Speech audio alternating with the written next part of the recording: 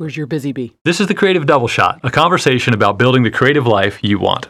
I'm Jonathan. And I'm Ginger. If you want more creativity in your life, let's talk.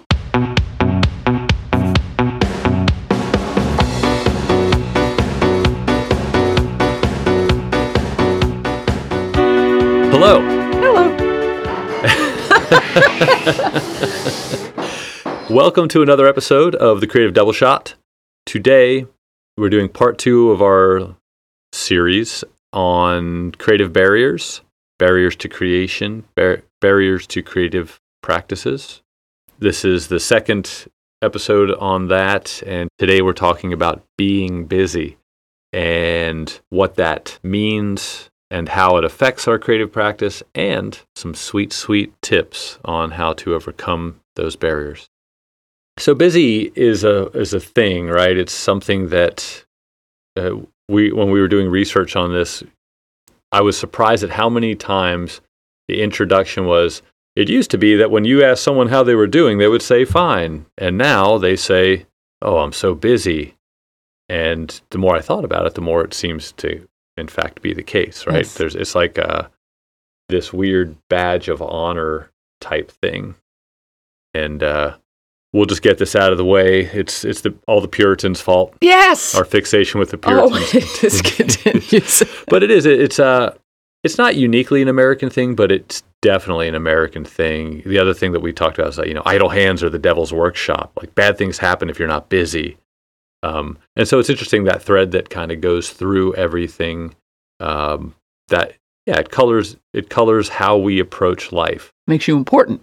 That's right. Being busy makes you important. There's this false equivalency between being busy and being productive in the literally producing something. When I worked at a rafting company, it was like, oh yeah, just carry a clipboard and walk fast. Yes. And, someone would assume that you're busy, or carry a box around all day. And it's funny because I came across a cartoon that was exactly that. It's like, oh yeah, if you want to see busy, just carry a box around. People assume that you're on your way to somewhere. And so it's weird because there's a whole lot of like personal stuff wrapped in that too, I think. Talking with people that I work with, if they're not busy in any sense, if they don't feel like they have something to do, then they worry that they're being unproductive and that someone's going to judge them for not being busy. I think even around the house. Absolutely. Yeah, I think about it on the weekends, because during the week when I'm in the studio and working, it feels legitimate somehow because I'm doing my work week. But on the weekend, for some reason, when we're both around the house, I feel guilty just kind of sitting around reading a book because, I should be contributing to the family somehow. Which is funny. I was thinking too, like, bizarre. That I was like, oh yeah, like I kind of work a 9 to 5 that fills a big chunk of space. And I was thinking about you, like, yeah, you don't work a traditional 9 to 5. And then I was like, yeah, Ginger works like a 6 to 10.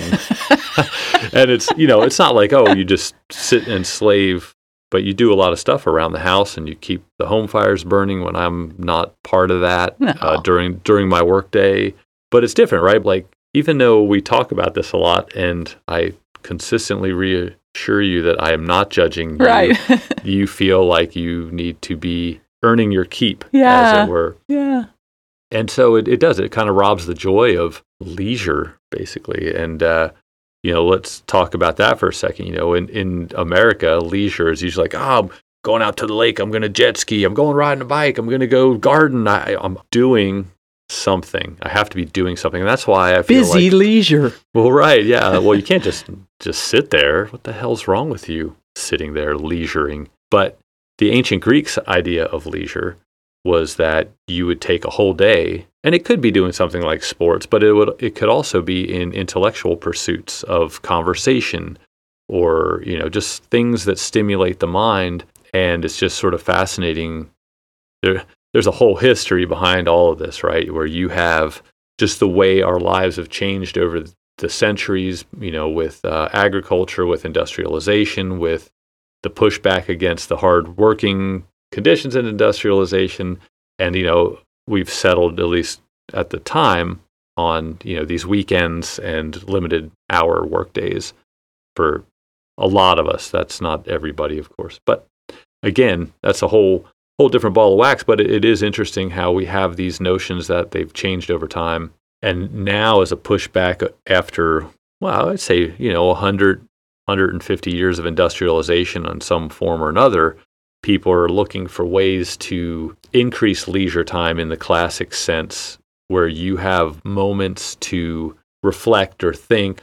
Innovation and all that kind of stuff doesn't generally come out of working at it every day diligently on my reports or my serving my clients or whatever it might be. And there's a book that we've read called Deep Work, and it kind of gets into how if you don't give yourself that time, you're not going to be able to get into those zones where that kind of innovation or even just revelation, I would say, it doesn't even have to be necessarily where you're coming up with this amazing idea. Right. It could just be like a breakthrough for you. It's tapping into the well in any way. Yeah.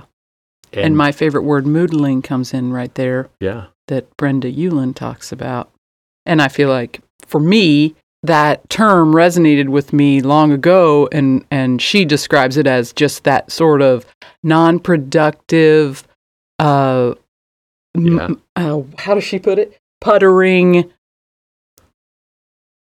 I can't believe I've kept this quote on my wall my whole art career, and I still get it wrong. I have it up there today. Well, the beauty of that is the fact that the concept is. I know the feeling. Yeah, exactly. Right? The concept. There's also the recharge aspect too, right? Like where I was thinking about you getting ready for your show, and you focus on getting ready for the show. But it was interesting you said that because you were getting ready for you say it because it's just awesome. Tell him what you told me. Yeah. As I was getting ready for a big show last week, I felt justified. And I think that's the word. I think legitimate or justified was the word, doing the just staring out the window kind of thing, because I was very busy running around. I was busy taking care of other things.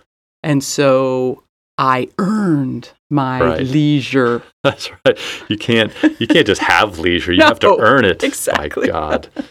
Yeah. That's just fascinating. It is fascinating. And I highly recommend, if you have a moment, to go out and just search Google, look for busy culture or Americans busy, anything like that. And you'll find a bunch of articles. There's one article in The Atlantic that's just talking about, we use it, I think you said it, it's a badge of honor that I'm busy because you feel wanted, you feel important, you feel necessary, right? And we like that, which is, I'm all for it.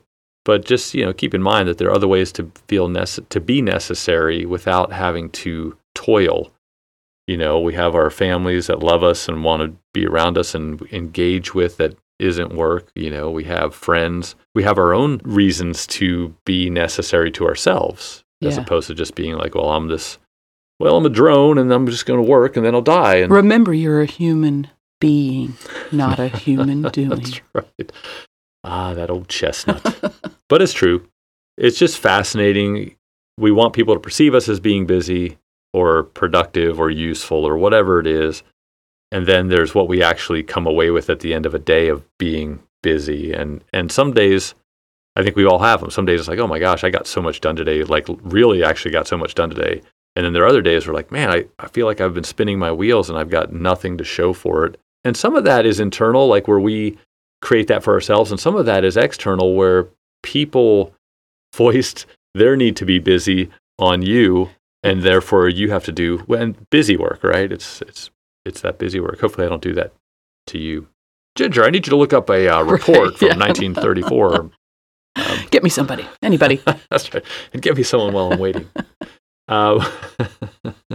Yeah. And so anyway, it's all around us. And the challenge is when you're trying to build a creative practice is that we feel I don't have enough time. That's probably one of the biggest barriers, but it's also, we were discussing this a little earlier about how it's also a mechanism to avoid creating. It's I'm kind of afraid of getting in there, the inner critics just sidles up to you with its cup of coffee. Hey, I see you're getting ready to create. Maybe you should, maybe clipping your toenails would be better use of your time. Yeah. And again, you'll find a lot of anecdotal evidence online. People will always talk about, oh yeah, my house gets so clean. Yeah, when I should be writing. I think there's a cartoon about that where like, oh my gosh, got a deadline coming up, and like the person has just like vacuumed and done all the dishes, and the house is sparkling. And so there are all these external busy things, but then, as if that's not enough. Yes. What is we refer to Eric Meisel a good bit because he just has some really good concepts and good exercises to work through some of this stuff. But he talks about creating in the middle of things. And I think we talked about that before potentially. But this idea, not only do you have the middle of the physical outside world, but the middle of your brain, right? Because your brain's always the monkey brain or whatever you want to call it. The wheels start spinning, and that's why we wind up clipping our toenails, and we, our inner critics there, and there's all this internal busyness too. And the challenge is to figure out how to build a creative practice, not outside of that, but in spite of that, right? Like, okay, I know this is going on, but once you get started, right, take that first step and allow yourself to get into the flow state, like all that stuff, of course, falls away. So you can be busy with taking out the trash and stuff like that, but you can also, like, if you're wed to the busy concept, you can say, well, I'm going to be busy at my creative practice. And so that inner busyness is all of our baggage, right? Our narratives about ourselves, our inner critic, other things that we're thinking about that we prioritize over our creative practice because we don't honor that practice. We don't give it the due it deserves. And there's a need, there's a bona fide need to have that time to ourselves, that creative practice time, that play, right? And so play has gotten a bad rap. Yeah. It touches on what you've talked about before about, oh, well, it's just art. It's just silly. Like, what am I contributing? I'm worried that people are going to think that. You found a kind of a cool quote about play. My old friend Heraclitus said, man is most nearly himself when he achieves the seriousness of a child at play. And I think, one of my favorite books, that was my mom's book, and it's called The Everyday Work of Art. And now I'm not going to remember who wrote it, but we'll reference it, of course. And yeah, I feel like we've talked about it before. You brought it up before, but I don't think we've ever put it in the show notes. So that's awesome. So that'll go in.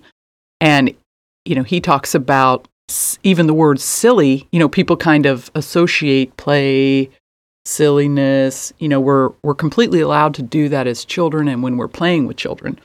But as adults, we're supposed to avoid that. But apparently the origin of the word silly actually meant blessed, innocent. Cool. It had a very positive connotation. It had like status. Yes, exactly. It was to be achieved. And now it has turned into its, meaning dumb or useless. And it's really interesting because people would derive their achievement from interaction and growth, inner growth. And once commerce came into the scene for a lot of people, that became how they defined their growth and achievement. Right. And so it became more of this external thing and more focused around money and so forth. And especially in the industrial age, and I'm not bashing it, I think it's just what happened. And that, again, that sort of hardworking American ethos about, well, you work hard and look what I've made versus, oh, look at that guy over there who made the shiny silver bean that hangs out in Chicago. What the hell? Right. What the hell good is that? The beauty of that is that both things can be held up as signals of achievement, and there's not a single way to do it.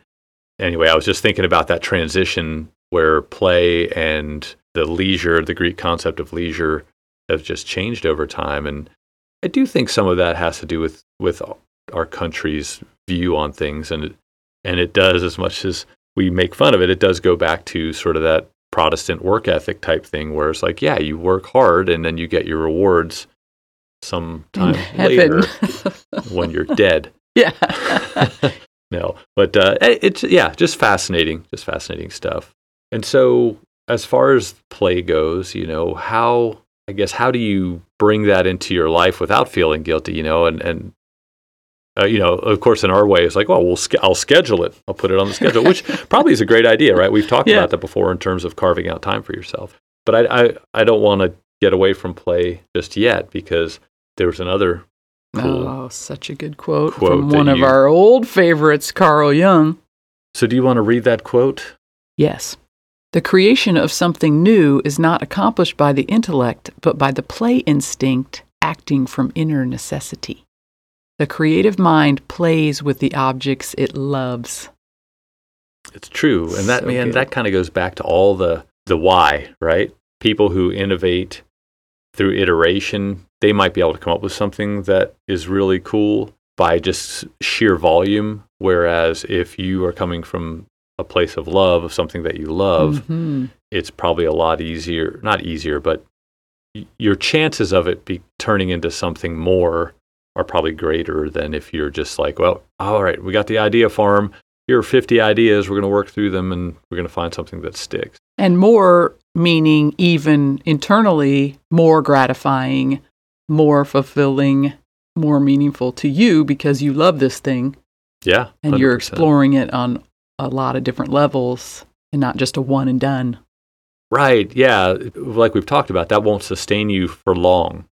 I've been listening to some podcasts, like we talked about, we were working on money, and, inevitably all this stuff sort of cross-pollinates, but this guy was talking, I think it was the guy who was part of creating Mint and also AppSumo, another platform, and I won't pretend to understand the ins and outs of those, but he talks about, the host is like, well, didn't you create like a startup one weekend? Like it was one weekend you worked through and you created the startup. But I'm guessing for this guy, just like the idea and getting it started are the thing that really excites him. The sustaining of something, maybe not so much or as much. Whereas the guy who was interviewing was the guy who started You Need a Budget, who's been doing it for 17 years and has just refined and honed this basically budgeting software that started as a spreadsheet over that time, and but just two different approaches to that sort of thing. But that coming out of play or necessity, but it was important enough, like the You Need a Budget guy, it was important enough for him to figure that out, to have it work for him. And what greater stake is there than if something is meaningful to you? Exactly. And then I think it's a lot easier to sustain your interest in it over a long period of time, because it's not just like buying a new car where it's like, oh, this is such a cool thing. I love it. I'm getting this huge dopamine drip. And then a year later, it's like, yeah, it's just my car. Yeah. From my own experience in painting, I did a series of farm animals that ended up resonating with people. But the ones that really resonated with people were the goats and the chickens. And I happen to love goats and chickens. That's true. So I had a real emotional connection to my friend's farm, goats and chickens, and just they made me laugh. But I had a lot of people say, you should paint cows because cows really sell. Yeah. And I did paint a couple of cows and they sold right away, but I didn't. And I think cows are beautiful, but I never had the connection with them. I never wanted to spend a lot of time painting cows. Cows aren't overtly sassy like goats and chickens. Exactly. But right, there's like you love the personality of those animals, right? Yeah. And of course, I thought you captured them pretty awesomely. Well, thank you. Yes, but that is an example of the market was asking for something, and that wouldn't have sustained me. If I tried to do a series of cows, I didn't have the same connections. If you're working on a creative practice out there for a long time, or you've even mentioned it to somebody, like how many times are people like, oh, you should write blah, or, oh, like Stephen King, like you could turn out a book a year, whatever. Like everyone has an idea of what your creative practice should be and create. Yeah. And one of the things in the writing world, if you're looking to get published, they say don't try and chase the market, right? And the reason they say it in the publishing world is because by the time you get done what you're working on, the market will probably have completely changed. But there's also a little hidden favor they're doing for you in there is like, if you're trying to chase the market, unless that's your passion, you're not going to enjoy the creative process as much for your inner journey. And again, it won't sustain you like There are a lot of authors who started out writing. I think J.K. Rowling is probably a really good example of that, where she poured her heart and soul into the Harry Potter series and Magnificent series, a lot of fun to read. And then when she decided she wanted to write something different, she wound up publishing under a pen name. And of course, it was like roundly trashed by a lot of people who wanted more Harry Potter. How dare you go out of your lane? There's all that kind of stuff. And so I realize I'm kind of veering off here, but it's just fascinating how, like for her, it's like, yeah, then you just should write whatever you want to write, And I know there's some authors who've done a really good job of not being pigeonholed into one particular genre or one particular world. I'm thinking, of course, science fiction and fantasy, but who've managed to kind of straddle a lot of lines, and it makes, for them, it seems like that's fulfilling for them, because then they get to explore way more, as opposed to like going like narrow and super deep, or narrow and as deep as you can go before you're just banging against bedrock. Yeah.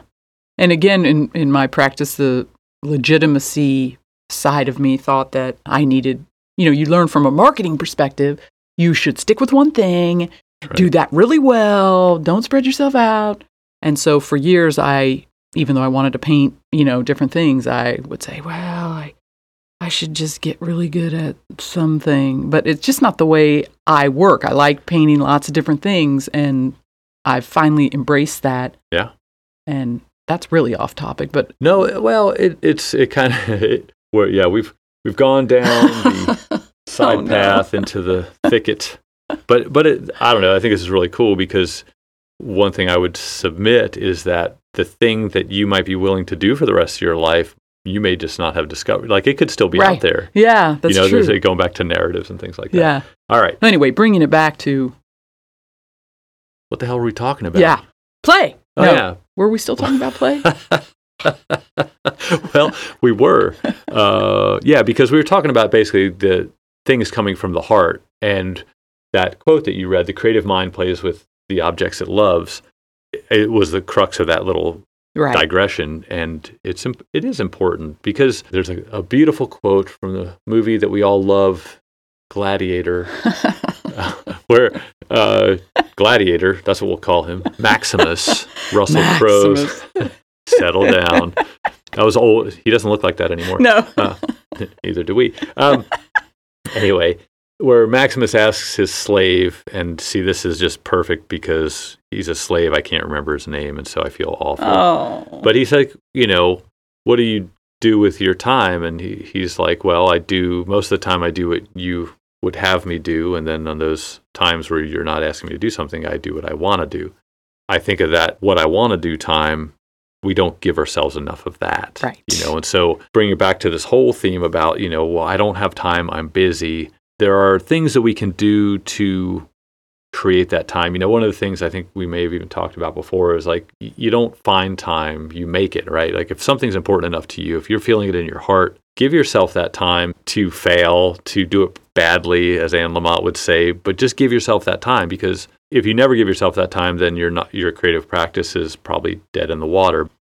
One thing I used to tell myself or ask myself when I first started waking up early to try and keep writing regularly, it's like, oh man, like, how bad do you want it? And of course, at that time it was publication, but now it's like, how bad do you want it? Just that time to create. Yeah. But that helped me. That helped me get out of bed. It was like, yeah, I want it bad enough that I'm going to drag my tired ass out of bed. We often sacrifice what we really want for what we want in the moment. Yeah, 100%. And that's a perfect example. Getting out of bed, it's like, I just want to sleep in. But in the long run, I want to honor my practice. Yeah. No, it's so true. I didn't think of that in that light. And, I didn't either. Again, that all goes back to your why. What can sustain you through thick and thin to create when things are in shambles at work, or things aren't going the way you want to at home, or you're tired, or you're injured, Again, if you have a strong why, that will trump those things. And that's not to say it will do it every day, but that'll sustain you over the long run. One of the things that we encourage you to do is, through all this, is look at your own views on being busy. If this kind of goes back to that inner journey, where if you try to develop a creative practice and you're willing to do introspective work, what you're going to find is that you're also secretly doing just regular life personal work at the same time, which is awesome, right? Like kind of trick yourself into doing introspective work in the service of your creative practice when in fact you also are helping yourself as a human being. So take a look at your own views about being busy and time and those sorts of things. I mean, that's really where it'll begin if you find yourself consistently sabotaging your creative practice and getting into the studio or getting in front of the keyboard or whatever your practice of choice is. And then also, literally looking at your days. One thing, if you feel like you're busy, this is interesting. I was thinking about like a money journal. Like if you're not sure where your money's going, they say take a month, write down everything you spend, see where it goes, and you're like, oh my gosh, I didn't realize I was spending $80 on Snickers, which sounds really good right now. But same thing with time. I highly recommend keeping a time journal. As someone who has to keep time for work, I hate like just thinking about it makes me all tense up. But the value in it is, it's invaluable. Ginger. That's right. But the value in it would be amazing. Like I'm kind of like, I kind of want to do that because I think about times where I wander around the house at loose ends. Like I know I should be doing. Here we go. I should be doing something. Exactly. And what I've been doing lately, carrying your boxes around. I do. I carry a box around so Ginger thinks I'm busy. Box and a clipboard. I'm going to go take some inventory down in the basement. So what I've been hang on, coffee. Hold on. One thing I've been doing lately, I'm on a writing deadline at the moment. It's self-imposed to some degree, but I'm getting ready for a critique, and I need to have this draft done by the end of next month, which I'm getting a little anxious again. I was going to say seizing up. But what I'll do, like inevitably when I'm at the computer and I get kind of stuck on a part, I'm editing right now. I'm going through a draft and I'm editing and revising, and which I love, but it's kind of hard work because I need to get into deep flow state to really kind of keep the pieces involved and all that stuff. But I'll find myself drifting out of that flow state, and then I'll like be reaching for the internet tab, the and then I've been saying to myself, and it doesn't always work, but is that what you want to be doing with your time right now, or do you really want to be working on this? And most times I'm like, yeah, I do.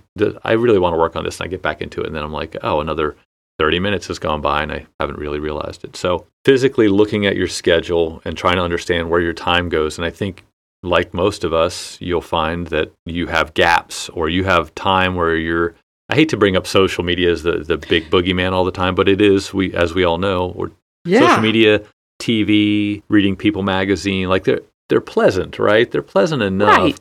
But when you go to bed at night and you kind of, if you do a gratitude list at the end of the day, which I think I might start changing from the morning to the evening. Absolutely, yeah. Because I think that'll give you a better idea of what you've spent your time on as well. Like, okay, I'm thankful that I was able to write for an hour. I'm thankful that I was able to spend time talking to Ginger, that we were able to watch a show that we like together, but only that show, not commercials and a bunch of news and all kinds of stuff that just doesn't really, at the end of the day, fill us up.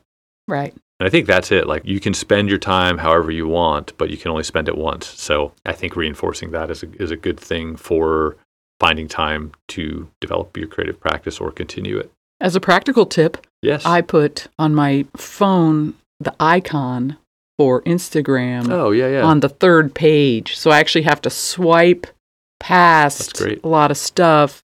So it requires me to slow down for 1 second and think, do I want to tap on that right now? Because it could easily be 15 minutes to 45 minutes of my life in a flash. So how has Instagram been at letting you know that you've spent more than... I definitely get notifications once in a while, but I know there are days when I've been on there for longer than half an hour. So that's good. I mean, we threw that out there as a possible thing you could do to help limit your time, and it turns out that maybe it's not so great. Maybe Instagram's like, you know what? They don't need to know that today. Exactly. I think that's awesome. Like anything that gives you a barrier. Pause. Exactly. Yeah. To get you to think, is this what I really want long term? Is this going to serve my long term goal? Yeah. Well, I think we need to wrap this up for today, but there are a couple things that as we were preparing for this episode, and we've mentioned this before, like deep work, and there's actually a book called Deep Work, and some of the stuff is more geared toward business, but it's still relevant to a creative practice and the importance of it. But then there's the flip side of that we were talking too, that if you can steal time, if you have a 15 minutes where you don't know what to do, I think that's like a great time to Moodle, where you're just thinking about your creative practice. Carry a little journal with you if you can, or take dictation into your phone, and hopefully people don't think you're talking to yourself. But just there are a lot of things that you can do with those little moments of time that don't have to be deep work to be effective for your creative practice. Right. I just invented that. No. Yes, we need to think of a name for that and patent that. Deep, shallow work. No, but I was having trouble reconciling the two. Like here we are telling people to steal time wherever they can, and then we're also saying it's important to have deep work. And so, like with most things, both can be true. It doesn't have to be either or. And so that's another thing in your life. Everything doesn't have to be either or. You can work hard and be busy and have a creative practice. Yes. Thanks for joining us on this episode. We'll see you next time on the Creative Double Shot. See ya.